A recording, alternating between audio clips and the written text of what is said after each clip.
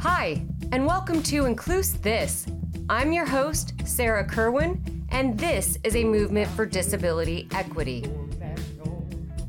Today, we're talking with Dr. Marjorie Roberts, and we're talking about COVID-19 and disability.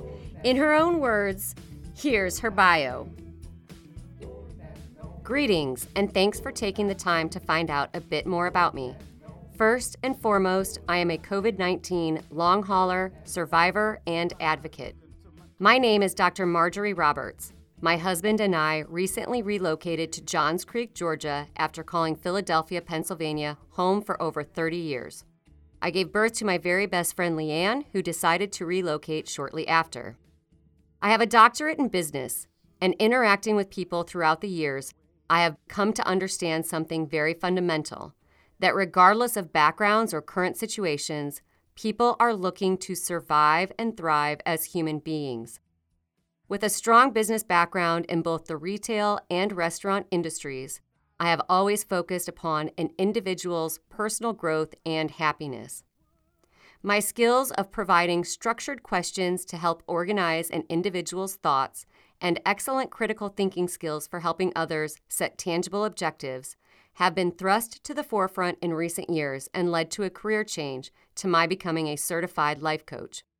As a life coach, contracting COVID-19 has meant personally I have to face some hard truths about my total existence and how I must now take the form of a realistic assessment of my life and how I can help others as we recover from COVID-19. As an activist member of several grassroots COVID-19 survivor groups, my approach is that life coaching is not a do this and that will happen concept. It is a reaching deep, planning, and allowing myself and others to come through and out of this experience whole and complete as possible. Yeah, let's just get started. I just want to say, Marjorie, hello. And welcome to Incluse This. I'm thrilled you're here, and I'm really passionate about this conversation that we're going to have about the relationship between the COVID-19 community and the disability community, and really how can we embrace one another and support one another. And so I'm really happy that you're on today because it's such a curious question for me. I was just doing more research this morning and came across an article that says at this point, the COVID-19 has not been designated as a disability under law. So before we dive into all of that, I just want you to share with us your story. I am quickly approaching my 11th month of COVID-19. My very first symptom was March the 26th. And as you can see, March the 26th is just a few weeks away. So from March the 26th on to this very day, my life has forever changed. I don't have the stamina that I used to have. I'm not able to do a lot of things that I used to do.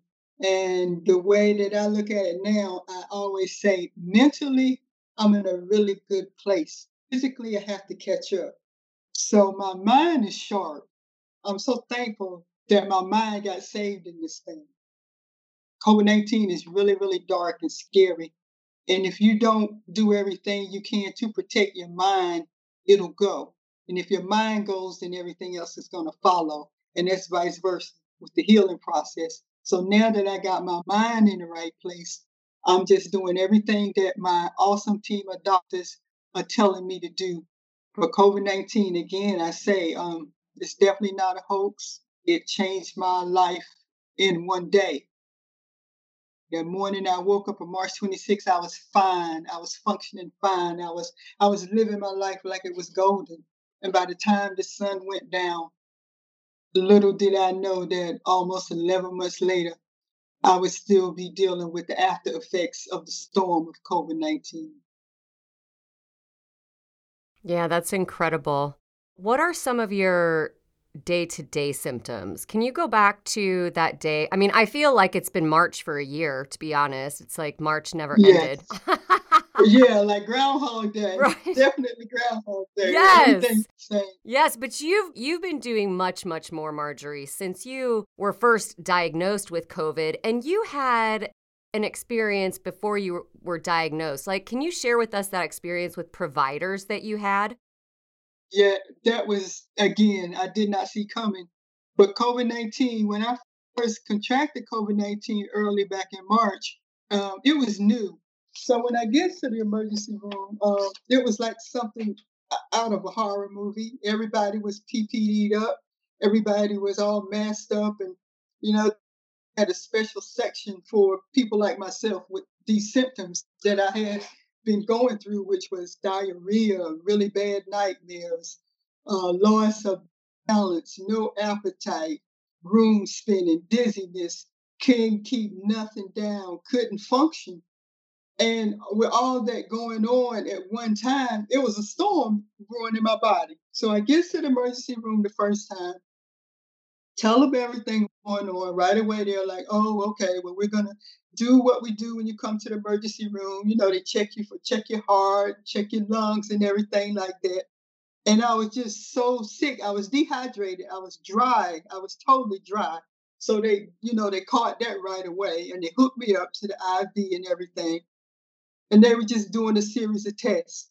So finally they come in and they's like, "Well, you're gonna have to take COVID-19 test." Now, mind you, this is early April.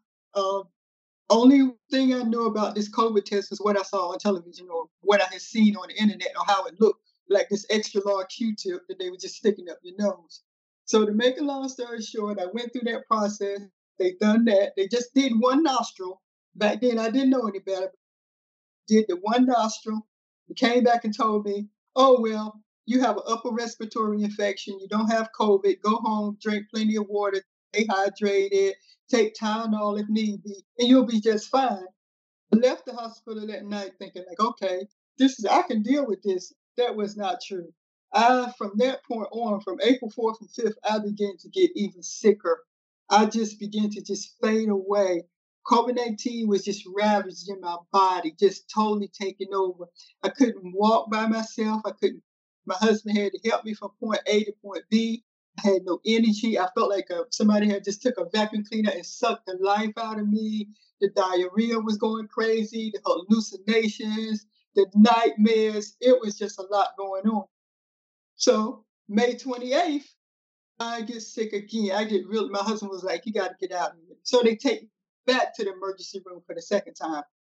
The second time was worse than the first time because they were like, "Look, you were just here April 4th. We told you nothing's wrong with you.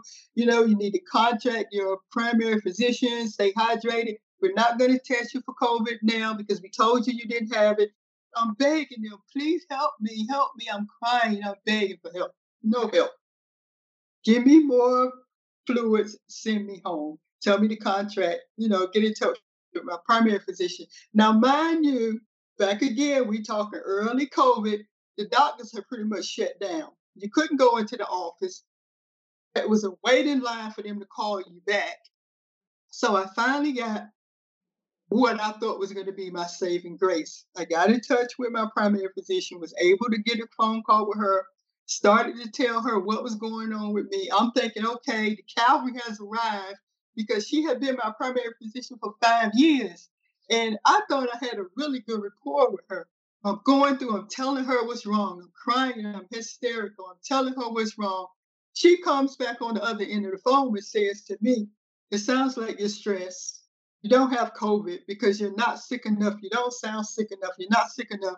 If you had COVID, you would be in a hospital hooked up to a ventilator." And I'm like, but, but, that's all I'm butting her. But no, no, I don't feel good. I can't sleep. I can't eat. I can't breathe. You can hear me. I'm panting like a dog. And she says to me, "Well, what's wrong with you, Marjorie, is you've been watching too much television." Oh my gosh. Yes, and you're mimicking what you're seeing on television. So if you want to feel better, I suggest Lifetime movies and work some puzzles. So by that point in the conversation, I just leaned over in the chair. I was done because the one person that I thought was going to help me, this woman that had been in my life for 5 years that knew me, I thought up, down, and around. And the one time that I need her, she totally gaslit me. And she was like, "Well, I can prescribe something to make you feel better." And I'm like, I'm telling you, this is not stress. This is not stress. I know what stress feels like. I was a single parent. This is not stress. I went to school for 9 straight years. This is not stress. I'm dying. What's going on? No help from her. No help. So then I was like, okay, I don't know what to do at this point. So I'm talking to my daughter. My daughter is my very best friend in the world. I'm having the conversations with her about my death because that's how sick I was, and I didn't know. So I'm going over his life insurance with Leanne. We're talking about my will, how she has to carry this. Now, mind you, this is my only child, my only 40-year-old daughter that we best friends, and I'm having this conversation with her about how to go on without me. It's different when you're planning and you're aging and you understand that that's part of the natural progression of life, but to all of a sudden be having those conversations when those are not expected to happen is incredible. And what you just shared about your provider experience is, to me, that is a very similar story that we hear often from people with disabilities. I was on a call this morning, a conference about disability statistics, and they were sharing about how many people with disabilities feel unseen and unheard by their provider. Do you think that you'd be in a different place now today had your providers actually provided you with the health care that you needed? Yes, most definitely. There were nodules at that time that I had all that going on with my first primary position. There were things going on inside my lungs that I had no idea about. There were nodules growing and forming in my lungs from the COVID 19. And there were spots on my liver from the COVID 19. And I first went to the emergency room on April 4th. It wasn't until around June 8th that I was able to get that second provider to believe me and help me. So it was after June 8th that when she went through all of those 3 different visits that I went to the emergency room and did her own set of blood work, she was like, I can tell you, COVID 19 is in your body. COVID 19 has done some damage because my numbers were all over the place from the blood work. Everything was totally out of whack. So what she saw from 3 different times that I had been to the emergency room and all those other visits, I had to see a lung specialist right away because she knew that something was going on in my body. So once I got to the lung specialist and they did their test, that's when she was like, "Well, those nodules are in your lungs." So if my primary doctor back in April had not gaslit me and tried her best to get me some help, maybe that would have got caught earlier than June. Because the time I got there, the nodules are, and they're still there. They're still there. They're monitoring those nodules. They're monitoring those spots on my liver. And they did do a biopsy to make sure that they're not cancerous, but they're still there. And knowing that they're still there, it's like, why didn't you believe me back in April when I told you something was wrong with me? And being my primary physician, like I said, she knew I wasn't the person that ran to her for everything. I was, with my regular physicals, my mammograms, my OBGY appointments, that sort of thing. And the only issue that I had going into COVID was high blood pressure. But that was just one pill that I was taking every day, nothing else. So now, fast forward to now, present, my blood pressure is under such good control by my new doctor. And I have I have a problem with the way that I was treated, but it also made me fight. It made me fight. It made me stronger mentally because I knew what was happening to me was happening to a whole lot of other people that didn't have the means, that couldn't speak for themselves. Also, in the middle of that, I lost one of my best friends I ever had in my life to COVID 19.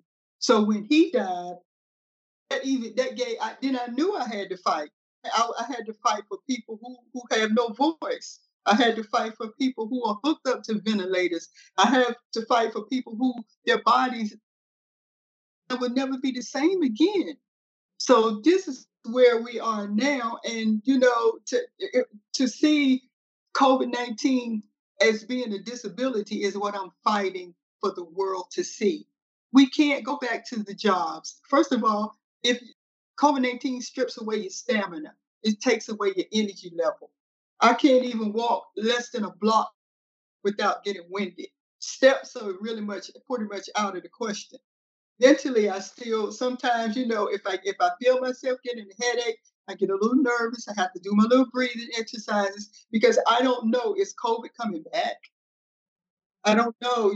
I don't know. This COVID gonna, rear its ugly head? And does anyone know, like, are those symptoms going to go away that you have now? Like for my multiple sclerosis, it's basically the damage that's done before I started on the medication, right? The disease modifying therapy. The damage that's done up to that point is already done. Like you can't go back really and reverse that. You'll have some self-healing, but for the most part, that damage is going to be there. And so then you start from that kind of baseline, I guess, to see if there's new damage moving forward, then it becomes an issue. So are they looking at that at all?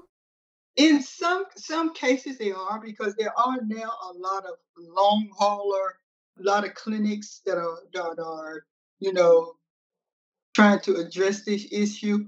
And now, since we have a new president in place, COVID has been pushed to the forefront because before COVID we were getting mocked, we were getting downplayed, we were getting laughed at, we were getting humiliated, which we're still getting a lot of those things. But now it's real. It's real to some people. I'll put it that way. It's real to some people because you have everybody across the board has been affected. Corporate America, restaurant, everybody, whole entire workforce has been challenged by COVID-19. So now, we were getting pushed to the back of the bus and nobody was listening. Now we're getting pushed forward. Now they're beginning to listen because it's affecting them. It's affecting their families. It's affecting members of Congress. It's affecting the White House, where before, when it was running rampant through the Rose Garden, it was a ha ha he he event. But now those people are now they're experiencing what we're experiencing. COVID-19 is not going away. It doesn't just disappear out of your body. It's still there. Yes, I have so much to say. As you were talking, there were so many thoughts that flashed into my head from the past year. The different things that have been shared, the misinformation that we've had. It's just been kind of the perfect storm for all of this. And you are fighting for COVID-19 to be seen as a disability, right? To be federally stated that it's recognized by law that it is a disability. So let's go back to the long COVID. I was reading an article that was published by CNN.com titled Long COVID Still Puzzles Doctors, but Treatment is Possible. And it also states that the severity of symptoms upon contracting the virus doesn't denote who will experience long COVID. Some of the symptoms of long COVID are severe fatigue, headaches, and brain fog. So when you talk about incorporating or having the government recognize COVID-19 as a disability, have you seen any work in that space? Have you seen anyone that's talking about that from a leadership level? From a leadership standpoint, like Mount Sinai in New York was like one of the first hospitals to set up their COVID-19 clinic. So they set the precedence for everybody. If Mount Sinai saw a need to take this thing further, then that's the red flag for me. That is the red flag for me because that is a world-renowned hospital. And like I said, they were one of the first to say, okay, we gotta do something about this because we are getting people that are not getting better. They're not getting better. And COVID-19 destroys your organs. It destroys your heart, it destroys your liver, it destroys your lungs. It just shuts everything down. So if everything is shutting down, some people are having to go on dialysis because of COVID-19. Some people need liver transplants because of COVID-19. So once you come up on something like that, then you're removed from the workforce. So somebody's going to have to help us. So we are being heard. We just got to continue to scream loud. And that's why I encourage everybody that I talk to with COVID-19, I tell them do not suffer in silence. Speak up. Join these groups. Get out there, be heard, share your story. Don't treat COVID-19 like a dirty little family secret. I'm so excited you just said that. That's my favorite line from when we talked the first time. And I feel like for people with disabilities, invisible or non-apparent, it is a dirty little secret oftentimes that you don't share with people because you have that choice to either identify or not identify with the disability community, right? Yes. In your group, COVID Survivors for Change, that's actually how we got connected. And I'm so thankful for Chris. Yes. You know, he has been, and I'll just say for our listeners, it's Chris Kocher. He is the executive director of COVID Survivors for Change. And what a wonderful man. What a wonderful human being. Yes. Yes. You know, I reached out to him months ago with this idea because I started thinking about all of these similarities that there are between COVID long haulers and people like me with neurological diseases and disorders. And there's all these shared experiences, which got me to thinking, well, what's going to happen when people go back to work? What's going to happen when there are reasonable accommodations that will be needed? Is this going to be covered under federal law as part of the ADA? Will these people, COVID long haulers, will they be able to get reasonable accommodations, things like that? So has he talked to the group or talked with your group about any policies that you're looking into or the group is looking into regarding COVID-19 as a disability? Chris is on the front line. I mean, he is just, there are no words to describe the level of love that I feel for this man. He cares. He believes us, and he is sounding the alarm. He is using every avenue and knocking on every door to get us heard. He is doing everything, the groups and the way that it's set up, everything that you need to function and get through this thing. This group is providing. We meet every Thursday night. We have a Zoom call. It's open to whomever. They have a therapist on every call. There is a minister on every call. Everything. They go through everything. They have training classes to teach you how to talk to media. They have treating classes to train you on the proper way to use Twitter and to use all of those media outlets that you can to be heard. That's fantastic. Yes, he is. He is. And we back, let me say, like a couple of months ago, we had Lucy Macbeth on. You know, it's just so many things that Chris is doing, and he is so quiet and so humble. And sometimes he'll just have pop-up Zoom meetings. He'll just say, you guys feel like talking? Just come on, let's talk about anything and everything. There is nothing off limits within this group. Everything, there are resources. They have resources. There are people to help you in whatever you may need help in. And when I first saw that group, I was like, oh, I want to be a part of that. I want to be a part of that, because all the groups that I align myself with, they're all on a mission, and they are serious about getting heard. They're serious about getting us help, and it's just phenomenal. So I love everything that this group stands for, and like I say, Chris is he's truly a gift to us. He is a gift to us because he gets us. He understands us and he surrounds us with people like himself that understand us. They don't judge. They don't judge. And that group is growing and we meet and we cry together and we laugh together, we pray together. You can scream, you can shout. If you want to come on a Zoom call and you're so tired that you just want to sit there and sleep, but listen because you need the company, because that's what's going on. A lot of people are being left alone. People that are being married for 30 and 40 and 50 years, their spouses are dying and they're left alone. And these groups, they give them hope. We come together and we support one another. And I have made friends. I have formed bonds with people outside of the groups because everybody that we're on a mission. We're on a mission to be heard, and we are going. COVID-19 is a disability. Is the bottom line, because like I said, if you're mentally, if you can't think, you can't work physically. If you're in pain or you don't know what's going to hurt today, your legs hurt, this hurt, that hurt, you got a headache, now your heart is a little out of whack, your blood pressure can drop. Everything has changed for you, so they're going to have to make provisions for this new batch of people that's coming, and they're coming with a quickness.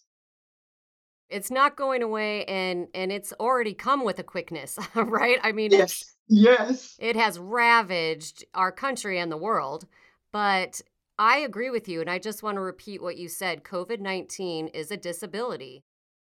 I will be so interested to hear the policy work around that, because that will be about how long does the fatigue last? Is it going to be a short-term disability or a long-term disability? At this point, it's hard. How do you know? We have no idea. Will it be long-term, like something like MS? Will it be short-term that you have these symptoms and then, 2 or 3 years they go away, or 6 to 9 months they go away? Who knows? So I think there are so many unknown factors, but I definitely agree that people who are living with long COVID are disabled if we look at disability from the general definition of physical or mental impairment that can interfere with your daily activities and recognized by a law. Well, this obviously interferes. Your days have changed. You said you could walk a block and then you're winded. Tell us about the work that you're doing to support COVID survivors and long haulers. I have become an advocate. I speak up. I have started a life coaching business geared towards people who have had COVID-19 or people who have not had COVID-19 but have the fear of COVID-19. And that is what because I know what it done to me. I know what it done to my life. I know that my life is forever changed. And I know that I have, by grace, I have found a way to fight back mentally. Mentally, I'm in a really good place. So what I do, I put on my cheerleader outfit and I go for it. And I cheer people on. I call people. I engage with people. I talk to people. I read people's posts. I read between the lines. And if I don't like what I see, I reach out to that person and we talk about it. And when I'm in these groups, people that are hurting, people that are really, really hurting, I make sure that I write their name down and I reach out. So I try to form a group with them, a group within a group, because COVID-19 is really dark and lonely, and it was dark and lonely for me. So when I was going through the early phases of COVID-19, I was in the house by myself because my husband had to work. My daughter had to work. I was at home alone, and I had to find a way to function. I had to find a way to bring some sunlight back into my life. I had to find somebody to talk to. I have a therapist. I had that therapist, but I couldn't talk to her every day. So what I did was I started researching. I started looking for people like myself, and I found the groups. I found the long haul of COVID group that was started by Amy Watson because she was a long hauler. And for 300 plus days, she had a fever over 100. That Wow. is a disability. So, I'm in a lot of groups, and some of the groups I'm in, like, we just bond. We just stick together. I'm in another group called the Coronavirus Forum. Carolyn, this young lady, she listens to our stories. She writes our stories. She talks to us and writes our stories and puts them out for the world to see. She puts it out there for the world to see. This is what she does. So I'm out there 365. I'm scoping everything that I can. I'm doing everything I can mentally to support people that have gone through what I have gone through. And I can't save everybody, but every day I set out, I said, if I could save one person today, then I'll sleep good at night. Yeah. Yes. COVID-19, like I say, I don't know how they're going to do it or where they're going to do it, but they're going to do it and they're going to have to do it because somebody has to help us. It's nowhere around it. It's not going away. The numbers are going to continue to rise. Now I know we have the vaccine on the scene, but you still have people who think COVID-19 is a hoax. You still have people who want to do what they want to do. So as long as they want to party and do what they want to do, COVID-19 is going to show up and keep affecting people. So that means more people are going to be disabled. More people are not going to be able to go back to work. People that own businesses now have been affected. They can't work. So if they can't open their business, their employees can't work. Think of all of the nonprofits that exist for like cancer, cerebral palsy, spinal cord injury. I mean, multiple sclerosis, all of these different foundations and nonprofits that exist for research and funding and support for individuals who are living with that disease or disability. So I wonder if, or I should say when, there will be an organization that arises to address this gap in support for this community. They're up and coming for almost the whole duration of COVID-19. Again, it was being treated like a dirty little family secret by the government. It was a hoax. It's gonna go away. Just take a Tylenol, you'll be all right. Now it's people out there, but until the foot got taken off, for even Dr. Fauci couldn't even speak freely. I feel, and you again correct me if I'm wrong, that the COVID community has been grieving in silence up until the point where President Biden, was it the night before his inauguration where he had the memorial? Yes, he did. Yes, and brought us all to tears. That very night, Chris called a meeting for all of us to come if we needed to, because he knew that that was an emotional day for us. He knew that we needed him. And just like that, on clockwork, the email came through. If you guys want to talk, if you come on. And we came together and we cried and we celebrated. Finally. And it was like, oh my gosh, thank you. Finally, that began our night of healing. Yes, exactly. Yes. So for me sitting there, for me not having the experience that you've gone through, that all of these members of the COVID-19 community of survivors have gone through, for me, it was this release of emotion that I didn't, almost like I could breathe for the first time and start a grieving process. And yes, like something had been taken off of my back. Yes.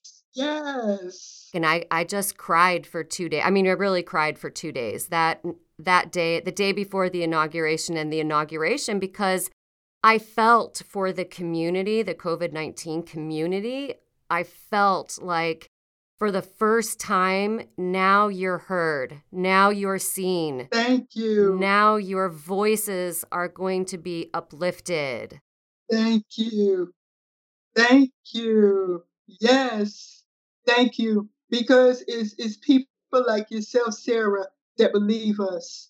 You know, we don't take that for granted, and we don't take it lightly, because thank you for believing us, because that means the world to us, because it was so many people who did not believe us and gaslit us and marked us and laughed at us and said we were seeking attention and that we were lazy and we didn't want to work and we would just claim and have this thing. And when people like you support us and believe us, it gives us hope. It pours into our spirits, and it lets us know that, hey, they're not lying. Everybody's not lying. Over 400,000 people have died. That's not a hoax. That's not a hoax.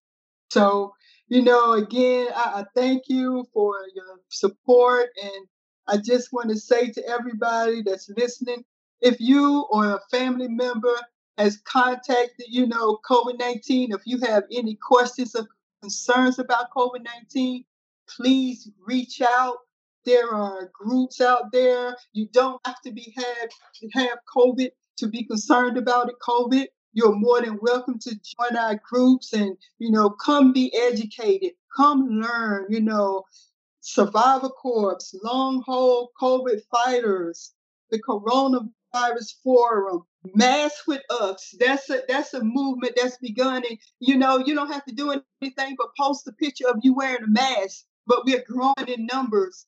We are growing. We have members, and it's just so many. And of course, COVID survivors for change. We are going to bring a change to this thing. You can find me on all social media platforms. No question is a stupid question. And if I don't know the answer, then I know to go to people who do. Because COVID-19, again, is not a hoax. It's not going away. And I don't want anybody to suffer in silence. So speak up, be heard. Again, reach out. There is hope. The light at the end of the tunnel, we can see it now. We still have a ways to go, but we're not far away from as we were. No, we're not. And I always, well, I told you this when we first got on the phone. You're like this ray of sunshine. You're so positive about, the change and empowered and moving forward. And I just love that about you because it's contagious.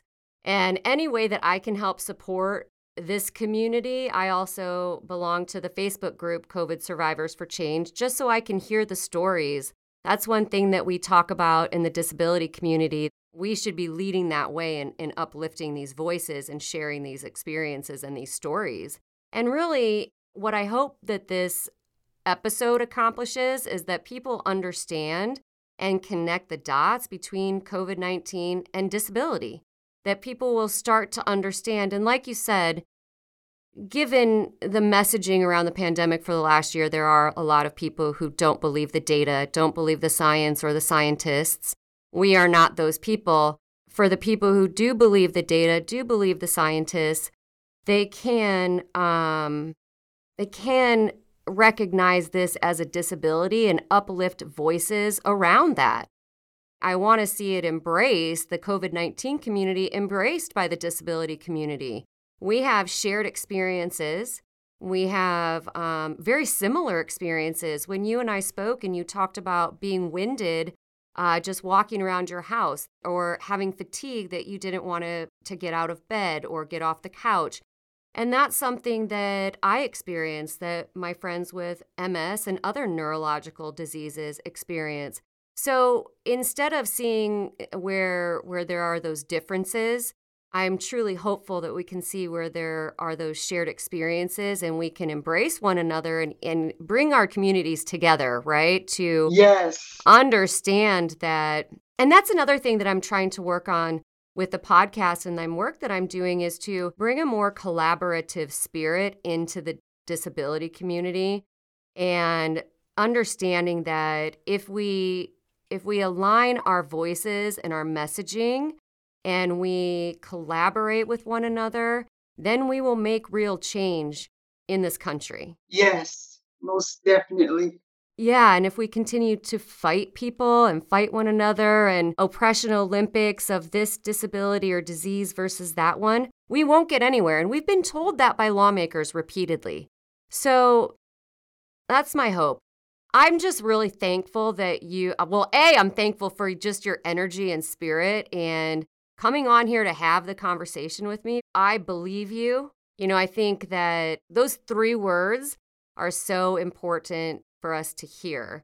I have an inner ear disease that's very rare that went undiagnosed or misdiagnosed for about 9 years. And when I finally got to a provider that said, she put her hand on my knee and she said, "I believe you." And it was also at that same time where I just felt this relief of, oh my gosh, I'm finally believed. When you're not believed, you're constantly fighting and you're already in survival mode with your health, mentally and physically, and now you've got to fight for people to even believe what you're trying to tell them. This was done on such a much larger scale than most of us have experienced. There's a letter that's going up. We just signed this letter this week that's going up to Joe Biden. We sending it up. We going for the Top Gun. So, yes. And when I read the letter, I had such a smile on my face.